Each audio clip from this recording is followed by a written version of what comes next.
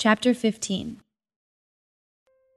We who are strong must be considerate of those who are sensitive about things like this. We must not just please ourselves. We should help others do what is right and build them up in the Lord. For even Christ didn't live to please himself. As the scriptures say, the insults of those who insult you, O God, have fallen on me. Such things were written in the scriptures long ago to teach us, and the scriptures give us hope and encouragement as we wait patiently for God's promises to be fulfilled. May God, who gives this patience and encouragement, help you live in complete harmony with each other as is fitting for followers of Christ Jesus. Then all of you can join together with one voice, giving praise and glory to God, the Father of our Lord Jesus Christ. Therefore, accept each other just as Christ has accepted you, so that God will be given glory. Remember that Christ came as a servant to the Jews, to show that God is true to the promises he made to their ancestors. He also came so that the Gentiles might give glory to God for his mercies to them. That is what the psalmist meant when he wrote, "For this I will praise you among the Gentiles. I will sing praises to your name." And in another place it is written, "Rejoice with his people, you Gentiles." And yet again, "Praise the Lord, all you Gentiles. Praise him, all you people of the earth." In another place, Isaiah said, "The heir to David's throne will come, and he will rule over the Gentiles. They will place their hope on him."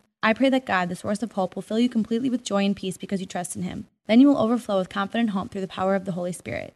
I am fully convinced, my dear brothers and sisters, that you are full of goodness. You know these things so well you can teach each other all about them. Even so, I have been bold enough to write about some of these points, knowing that all you need is this reminder.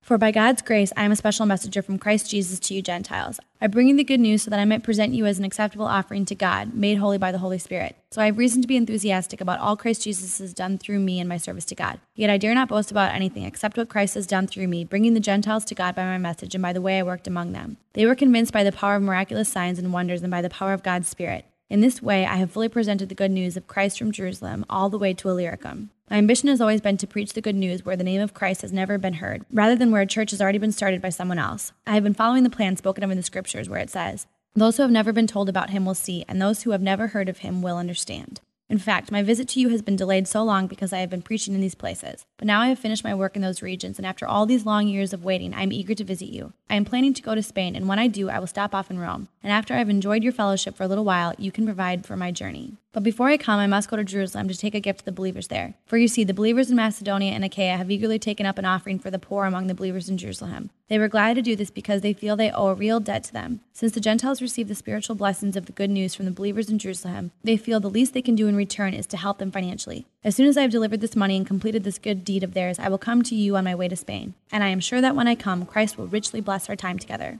Dear brothers and sisters, I urge you in the name of our Lord Jesus Christ to join in my struggle by praying to God for me. Do this because of your love for me, given to you by the Holy Spirit. Pray that I will be rescued from those in Judea who refuse to obey God. Pray also that the believers there will be willing to accept the donation I am taking to Jerusalem.